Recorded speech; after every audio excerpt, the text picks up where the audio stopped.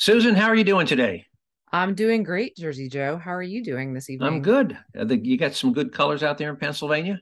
Oh, it's still pretty gorgeous and some pretty warm temperatures yet. Hey, you've got a dog, right? Yes, I do. Did you see the article where somebody was claiming that dogs that have white names get adopted faster than dogs that have non-white names? I don't want to say black names. They were non-white names. Did you see that story? I didn't see that article and I'm not sure about the names, but the color of the dog definitely has an impact on adoption rate. So October 1st is National Black Dog Day because black dogs are less likely to be adopted, and most shelters will waive adoption fees for black dogs and even black cats. And I think that, well, I wasn't aware of that, but I think it's great that the organization belonged to is doing something about that. But I just found it hilarious that I guess if you want to find racism, if you look hard enough, you can find racism wherever you want to find it. So anyway, Unfortunately, that's very true. all right. Anyway, so the Jersey Joe show, for those first-time listeners, it's the situation with Jersey Joe. It's news and perspective you won't hear on TV. You're going to hear some stories today that you probably wouldn't have heard about. You're going to hear some perspective on stories you may have heard about, but you may not have heard the whole story.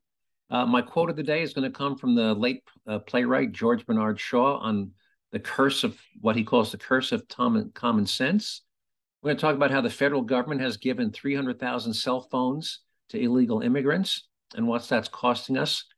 On our Science Minute, we'll talk about powering electric cars with hydrogen.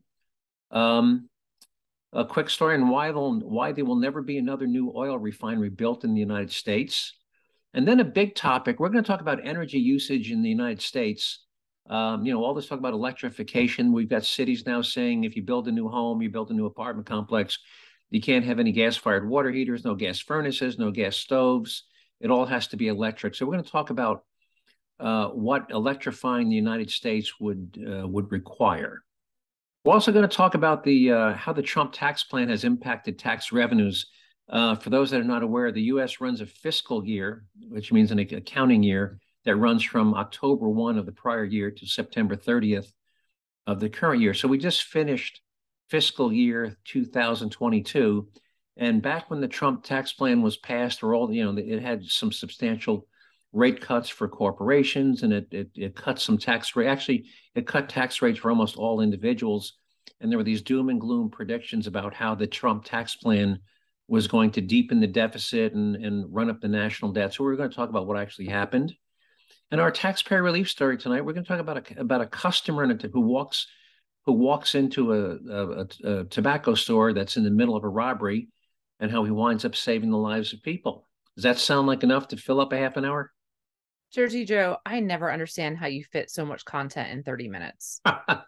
Well, we may have to leave some things out, but here we go. Anyway, quote of the day by the playwright George Bernard Shaw. And his quote was, "Common sense is not a gift. It is a punishment because you have to deal with everyone who doesn't have it." What do you think? So you ever dealt with people who don't have common sense? Couldn't be more true. And you just shake your head and you get frustrated, and you try to use logic and reason with them, and they come up with all these ridiculous reasons why no, that's not true. Well, you forgot about this. They've got whataboutisms. So anyway, so let's talk about a program that Customs and Border Patrol, also known as ICE, Immigration Customs Enforcement, started a couple years ago. They would have a bunch of illegal aliens, and they would in court dates, particularly ones who say, "Yeah, I'm here seeking asylum. I want a court date." So, rather than have them hang around and, put them up in housing, they decided to give them all smartphones. Now, Sue, what's a low-end smartphone cost these days? Several $100s. I think you're right. I think about the cheapest one you can get is 200, 250. And of course, they also had to give them a subscription service, cellular service.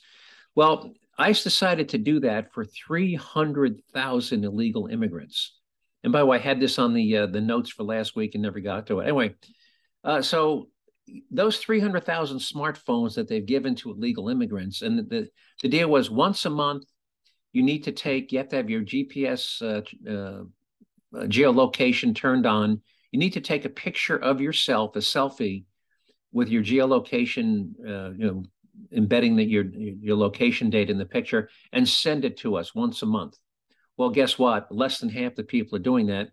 But that program, which is a massive failure, is costing the U.S. taxpayers $360,000 a day. And for those who are not good at math, $360,000 a day times 365 days a year is bing, bing, bing, $114 million per year in taxpayer money. By the way, Susan, do you know if you're an illegal immigrant and you don't have a driver's license or a U.S. passport, do you know you can get on an airplane? No, I didn't know you can get on an airplane. Yes, and you know what your acceptable form of ID to get on an airplane was if you're an illegal immigrant?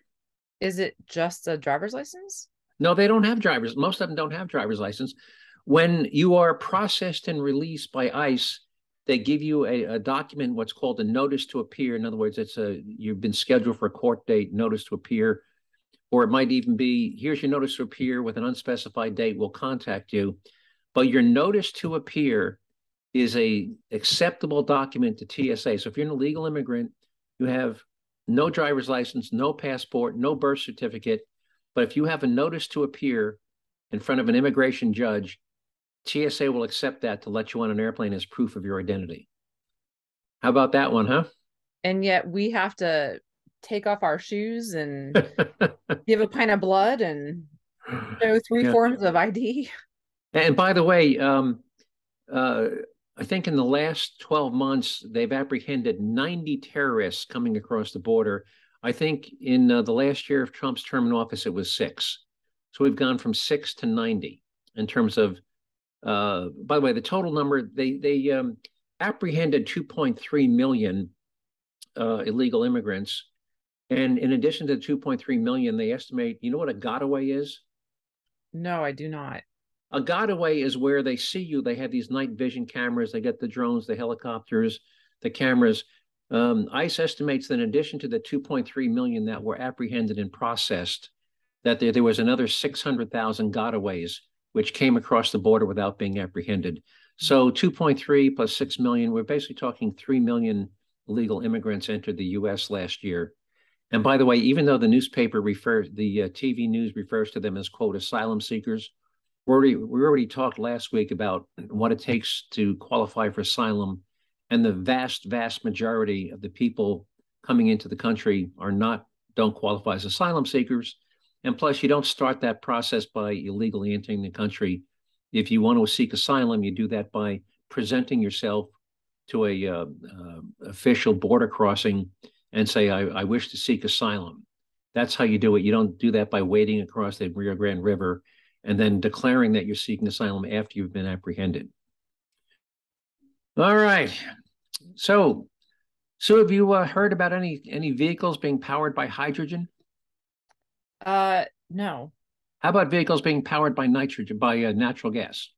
Yes, as a matter of fact, our city bus fleet, the entire fleet is 100% condensed natural gas. Right. So hydrogen is like natural gas, only better because it's pure. By the way, natural gas is basically methane, and methane is is cleaner than gasoline, but still methane is a combination of hydrogen hooked onto carbon. So when you do burn methane, although it's a very clean fuel, in addition to water vapor. By the way, when you start your car in the winter, ever notice water dripping out of the tailpipe? Yes, I do. Well, when you burn hydrogen combines with oxygen. And what's the chemical formula for water? H2O. Right. So one of the byproducts of burning a hydrogen-rich fuel is H2O. You get water. But with methane, because there's carbon as part of the natural gas or methane, you also get carbon dioxide. The beauty of pure hydrogen is that there is no carbon. So when you burn hydrogen, the only thing you get is power and water. So, but here's the twist. Now, there have been prototypes in the past where they've substituted hydrogen, which is not widely available, but they've taken internal combustion engines and they've substituted hydrogen for methane or natural gas, and the car runs just fine on pure hydrogen. But here's the twist. Ever heard of a fuel cell? Yes. A fuel cell, for the listeners who've never heard of, a fuel cell is an interesting gizmo.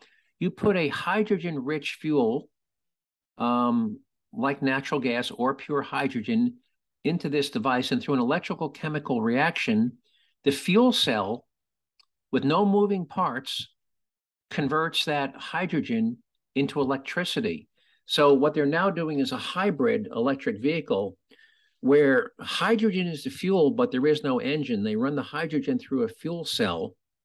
The fuel cell then converts the hydrogen to electricity, and then they use the electricity that's being generated by the fuel cell to run electric drive motors, just like on a Tesla that run the wheels. So it's an interesting and innovative approach to where you have hydrogen as a fuel, but the car is the power source is electric motors. And Now, all I you have a see is, question for you. I'm sorry, I have a question what's because that? hydrogen by itself is highly explosive. Well, so is natural gas. So yes, it's high. Yes, it's highly. Yeah, it's incredibly explosive. More so than natural gas. Um, but if you could find a way to safely store hydrogen in a vehicle, and again, the safety concerns. What if there's an accident? By the way, that was what happened with the Hindenburg. By the way, the Hindenburg was a hydrogen-powered blimp, That's exactly what I was thinking of. and it burned in 30 seconds. And I forget how many people died. That was down in Lakehurst, New Jersey. But yes, hydrogen is incredibly flammable, but so is natural gas. But anyway, so it's an interesting approach where instead of using hydrogen to run an internal combustion engine, you run hydrogen through a fuel cell, and the fuel cell produces electricity, which then powers electric motors that make the wheels of your car turn. Anyway, that's going to be interesting. And these cars, when they go down the road, the prototypes, the only thing coming out of the tailpipe is water, water vapor. Now, I'm going to flow into the next one, and these two are going to be a segue to one of my big topics, which is going to be energy usage. The other day, a bunch of oil company executives met with our Secretary of Energy, Jennifer Grantham, and they basically told her that there will never be another oil refinery built in the United States. And why that's important is this summer we were running at 94% capacity on our refineries. In fact, the refineries became the bottleneck in terms of getting gasoline to market. And I'm sure in your lifetime, so I'm sure you've read about refinery explosions, refinery fires, I believe. Would that be a good assumption? Yes. So, we are so close. And by the way, you can never get 100% capacity because refineries need to occasionally take various units offline for maintenance. You can't run this stuff flat out 24 hours a day, 365 days a year. You need to take parts of your refinery offline to do periodic maintenance and shutdown. So running them at 94% capacity this summer was nothing short of amazing. But if we get even the slightest hiccup in one of these refineries, it doesn't matter how much oil we're producing, we're going to be in tough shape because we won't be able to convert that crude oil into gasoline and diesel fuel and jet fuel. Anyway, in this meeting, the U.S. Energy company executives told her something that she probably wasn't aware of, and she didn't want to hear. But right now, there's a large refinery that was shuttered a couple of years ago, and they told her that not only will that shuttered refinery never be restarted, there will also never be a new refinery built in this country. And the reason for that prediction? The global shift away from fossil fuels and the administration's energy policy, which includes Biden repeatedly promising to, quote, end fossil fuels in this country. And here's a quote from the Link story. Shuttered refineries are unlikely to start back up, and the latest nail in the U.S. refinery coffin. Chevron CEO Mike Wirth posited that there would never be a new refinery built in the United States. And here's his logic. Building a refinery is a multi-billion-dollar investment. It may take a decade from planning to operation. We haven't had a refinery built in the United States since the 1970s, which was more than 50 years ago.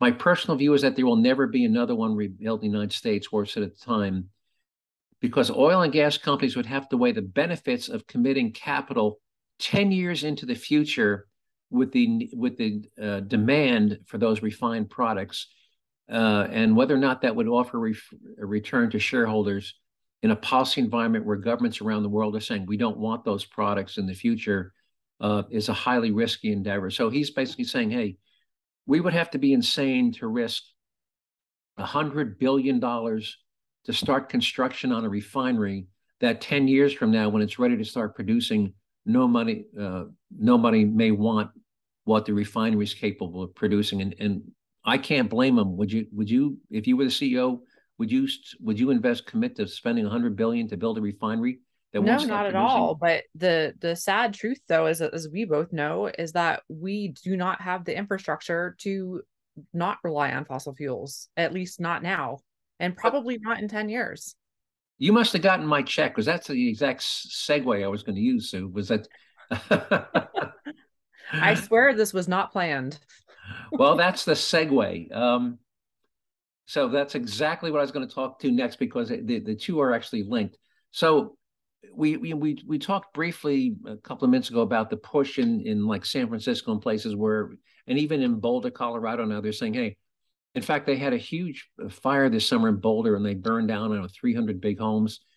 And the state has told all these homeowners who are trying to rebuild their homes, oh, by the way, you can't, all your appliances, your water, your electric, your water heaters, your furnaces, your stoves, all have to be electric. You can no longer have any gas appliances, and that's going on around the country in city after city.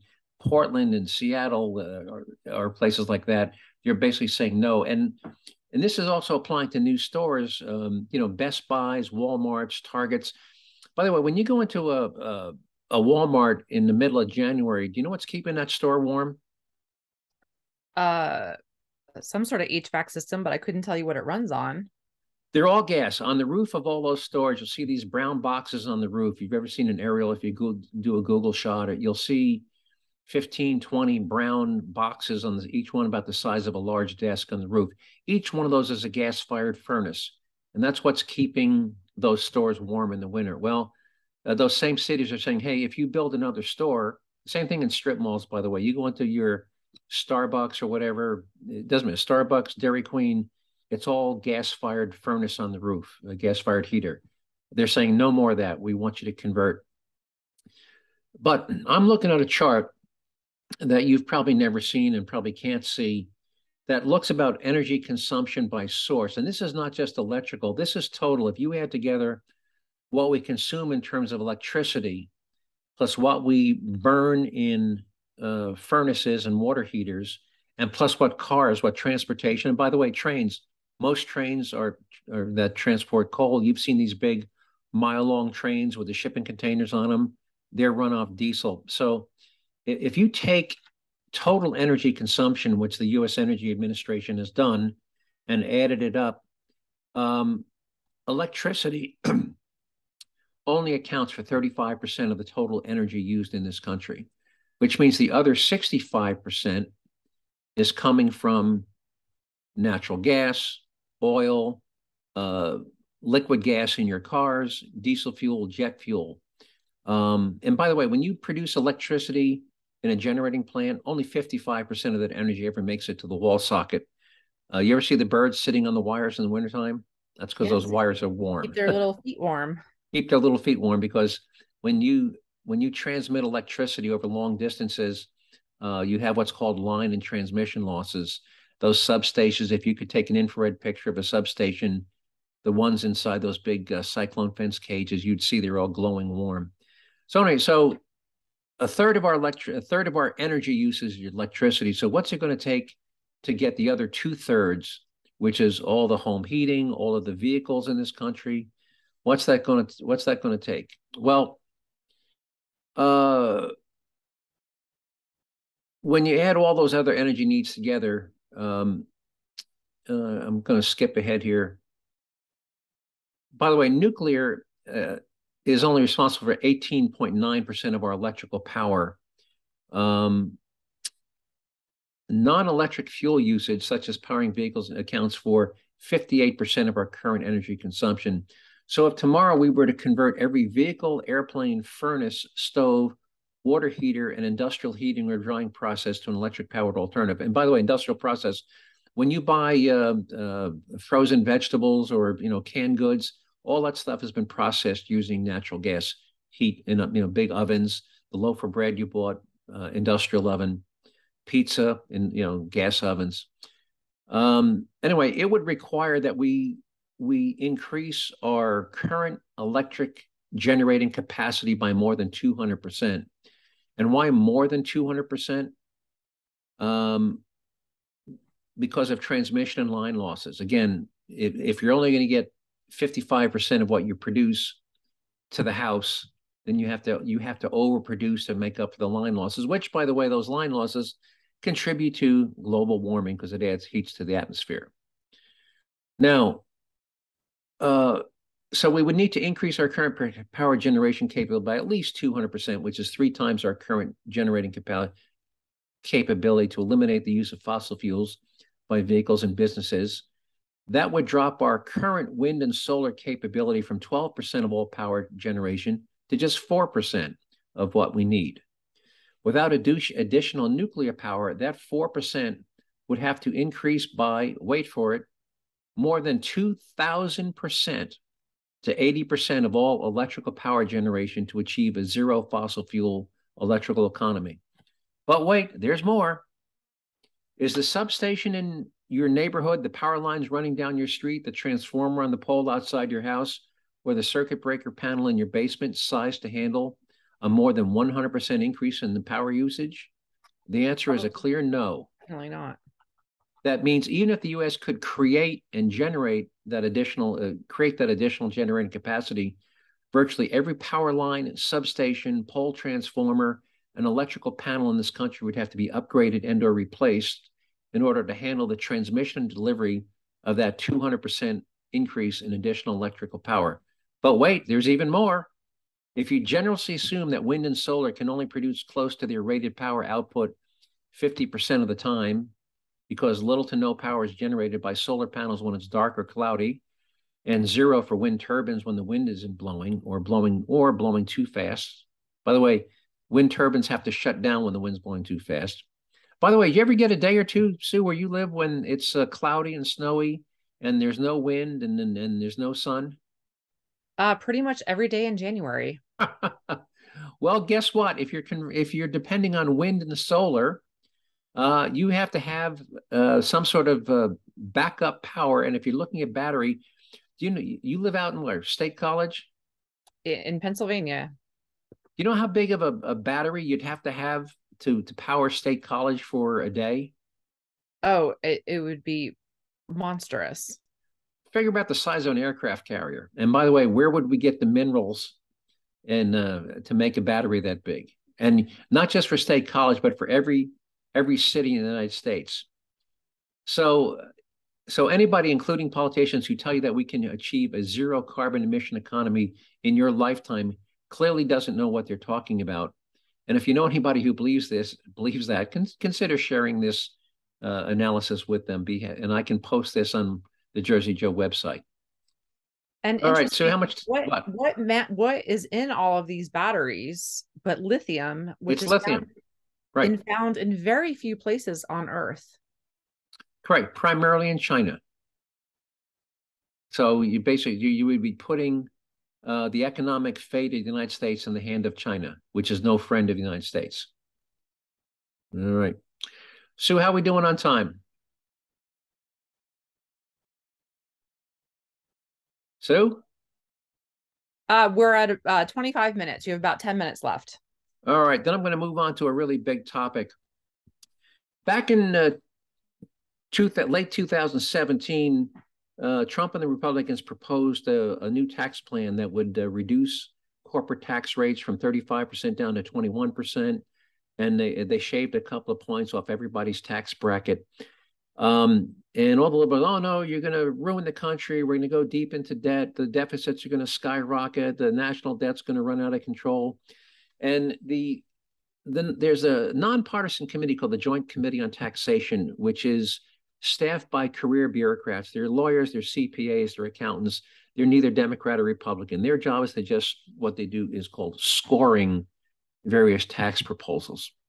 Well, when they scored his tax plan in late 2017, here was their conclusion. And by the way, before I get to their conclusion, you'll hear people like Bernie Sanders saying and AOC saying Trump did a $2 trillion tax giveaway to the wealthy. Well, first of all, everybody benefited, but the implication people believe the 2 trillion was per year. No, that number not only wasn't a 2 trillion, that was a 10-year total. So even if somebody says, well, it was a $2 trillion tax giveaway, even if you accept that analysis, it was only 200 billion per year times 10 years. But here's what the Joint Committee on Taxation estimate that enacting the Trump tax bill, they said it would reduce revenues over a 10-year period by 1.4 billion over a 10-year period, leading to an increase in deficit. Now, keep in mind that the Joint Committee on Taxation was required to use what's known as a static forecasting model that did not allow them to include any potential tax revenue benefit resulting from any economic stimulus that might arise from those cuts in tax rates. The Trump and the Republicans said, hey, if we cut rates, we think it'll stimulate the economy. And because you put more people back to work, more people working, they go from being an unemployed net tax receiver to an employed net taxpayer.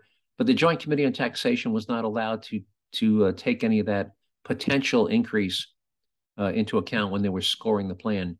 So now that we're 5 years into the Trump tax plan, which took effect on January 1, 2018, and we just concluded fiscal 2022 on September 30th, if you take a look at that 10-year 1.438 decline and that 143 billion per year, and here's what happened to those expected tax revenues. Using the static forecasting model and applying the 1.47 rate of growth to the fiscal 2017 base year, which was the last year of the Obama tax plan, and compounding that growth rate annually, tax revenues for fiscal 2022 would have come in at 3.56 trillion and a 5-year tax revenue total of 17.3 trillion. And that doesn't include any potential reduction for the COVID year.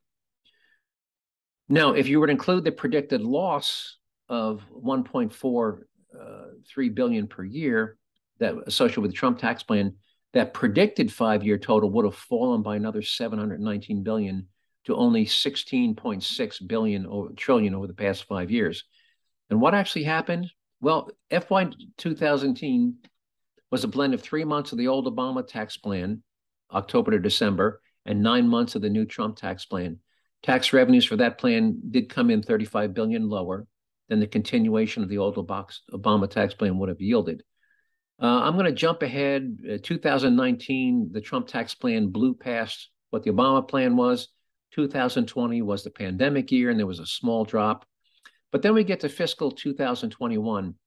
In 2021, we're still under the Trump tax plan. Tax revenues soared by 626 billion to a new all-time record high of 4.04 trillion, which was, wait for it, an 18.3% increase over 2020 and 532 billion higher than predicted if the old Obama tax plan had been left in place. And then we get to this fiscal year 2022 that just ended on September 30th. Tax revenues again soared by another 850 billion to another new all-time record high of 4.9 trillion, bringing the 5-year fiscal total tax revenues under the Trump tax plan to 19.1 trillion, which is 1.8 trillion higher than the 5-year predicted tax revenues had the old Obama tax plan been left in place. And again, under the old Obama plan, we would have expected 17.3. So instead of 17.3, we get 19.15 trillion, which is 1.8 trillion higher.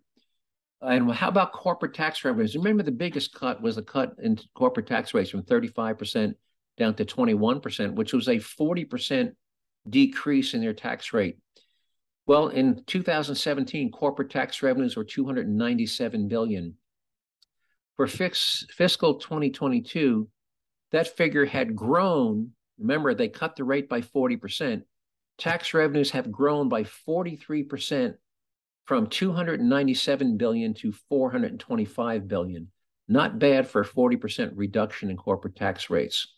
So is the Trump tax plan responsible for increasing the national debt by more than 6 trillion over the past years? Which it did, by the way, but primarily because of COVID spending, the CARES Act, all the various unemployment, the $1,400 checks. But no, because tax revenues have now set a couple of new record highs, without the increase in tax revenues attributed to the Trump tax plan, the increase in the national debt would have been even higher. It would have been 1.8 trillion higher. So instead of 6 trillion, it would have been 1.8. So there you have it, another liberal myth, fresh by facts and data. The Trump tax plan is not responsible for the 6 trillion increase in national debt over the past 5 years. All right, we got time for a taxpayer relief shot, Sue?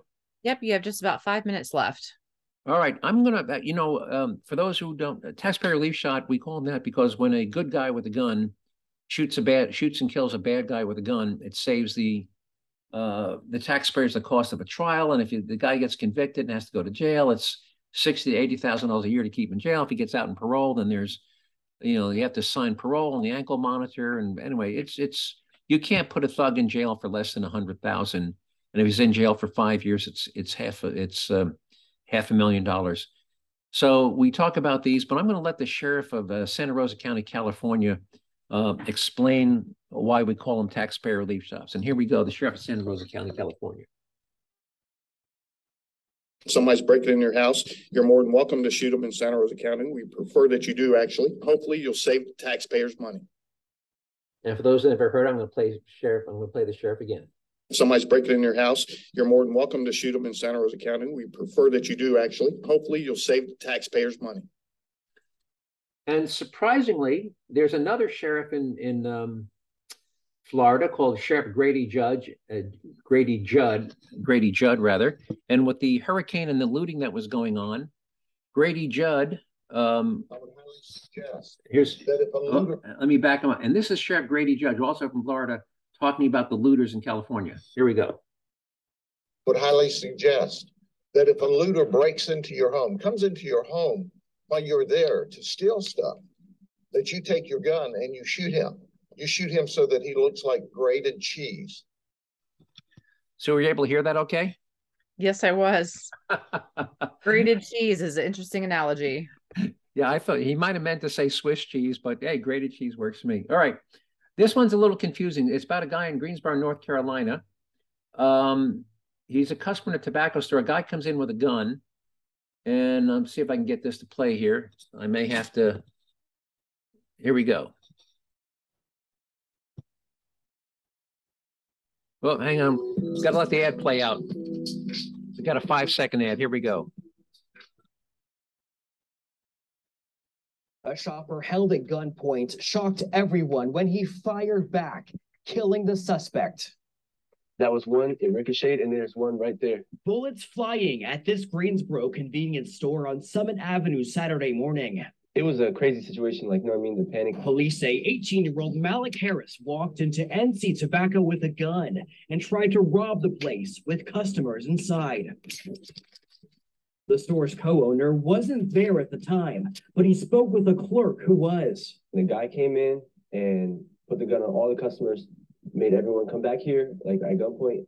Everyone came back here with their hands up. Terrified and fearing for their lives behind the register. That's when another unsuspecting customer walked into the store. He went out to get the old lady, grabbed her by the neck, brought her back here on gunpoint. One customer behind the glass, taking advantage of the distraction, pulling out his own weapon.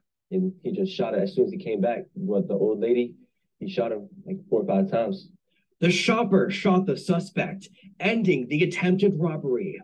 I don't know who it is. The guy, he left. Didn't get to talk to him yet, but I guess I had to owe him a thank you. Police arrived, EMS rushing the suspect to the hospital, but he died from his injuries. I don't know. I wish it could have ended up differently, you know what I mean, personally, because I don't want to see an 18-year-old kid die, you know what I mean? He didn't even start his life yet. The entire ordeal lasting less than a minute. Bro, it happened like 45 seconds, like 30 to 45 seconds.